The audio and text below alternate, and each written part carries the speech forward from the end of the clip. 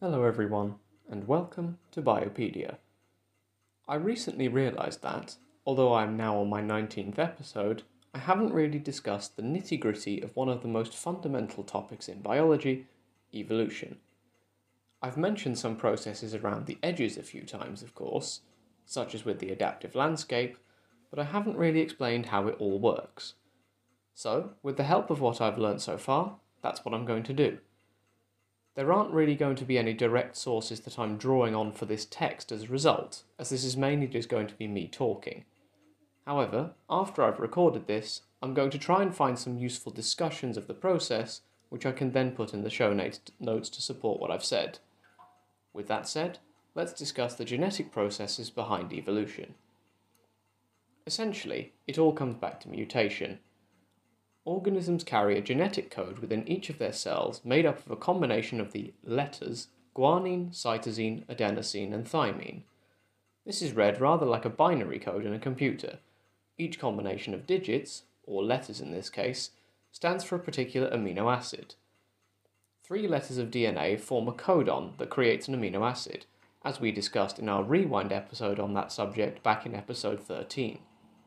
Every time a cell divides, the aim is that this genetic code is replicated perfectly, so that daughter cells end up with the same proteins as the parent cell.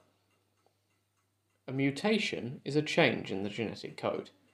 Now, this can happen in a non-coding part of the genome, in which case there's no effect on the organism. However, it's much more significant if it happens in a coding sequence. This can result in a different amino acid being coded for, which ultimately results in the amino acid sequence folding itself differently due to different interactions between the R groups.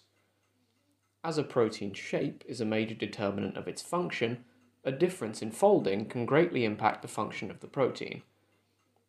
There are different types of mutation with different causes or indeed impacts, but I'm going to simplify for our purposes in this episode.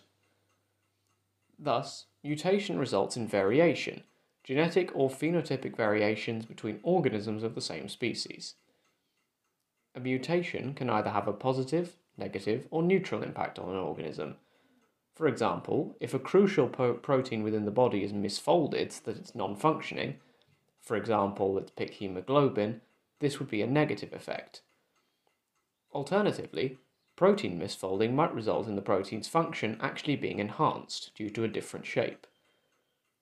This all really depends on the habitat context in which the organism finds itself as well. A mutation that might have a negative impact in one habitat might have a positive impact in another. This means that a mutation must be measured in terms of how suited an organism is to its environment. So, what does this have to do with evolution? Well, although wise mantras always tell us not to compare ourselves against other people, evolution does compare. For the sake of argument and explanation, let's create a baseline, if you like, organism called A. If a mutation arises, which means that organism B is subsequently less suited to its environment than A, it is less likely to survive long enough to reproduce. This means that, on average, organisms in the B category have fewer offspring, meaning that their genes are likely to be pushed out by A. Because organism A can reproduce faster than organism B, and they are competing for the same resources, over time A will outcompete B as it's more suited to its environment. By contrast, say that a mutation arises which makes a subpopulation of A more suited to its environment than A. Let's call this one C. C will, on average, by the same rules, have more offspring than A. This means that A will eventually be outcompeted. If we assume that a theoretical habitat has enough space for 100 organisms, and that C reproduces, let's say, twice as fast as A, you can imagine that after a certain number of generations, A will simply not be able to keep up anymore, and all 100 organisms will eventually be C, meaning that it is outcompeted. This can be summarized as allele frequencies shifting over time within a population. An allele is simply a version of a gene, and these versions are created due to mutations, and they are either inherited or not, depending on how suited to the environment they make their organism. Of course, there are other factors at work.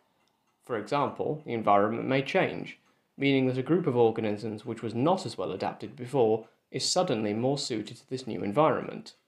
However, As a baseline, all evolution is the environment dictating which genes will be successful and which will not. As always, thanks for listening. Feel free to let me know if I've explained that well enough, or if there's an area that you'd like me to go over in more detail.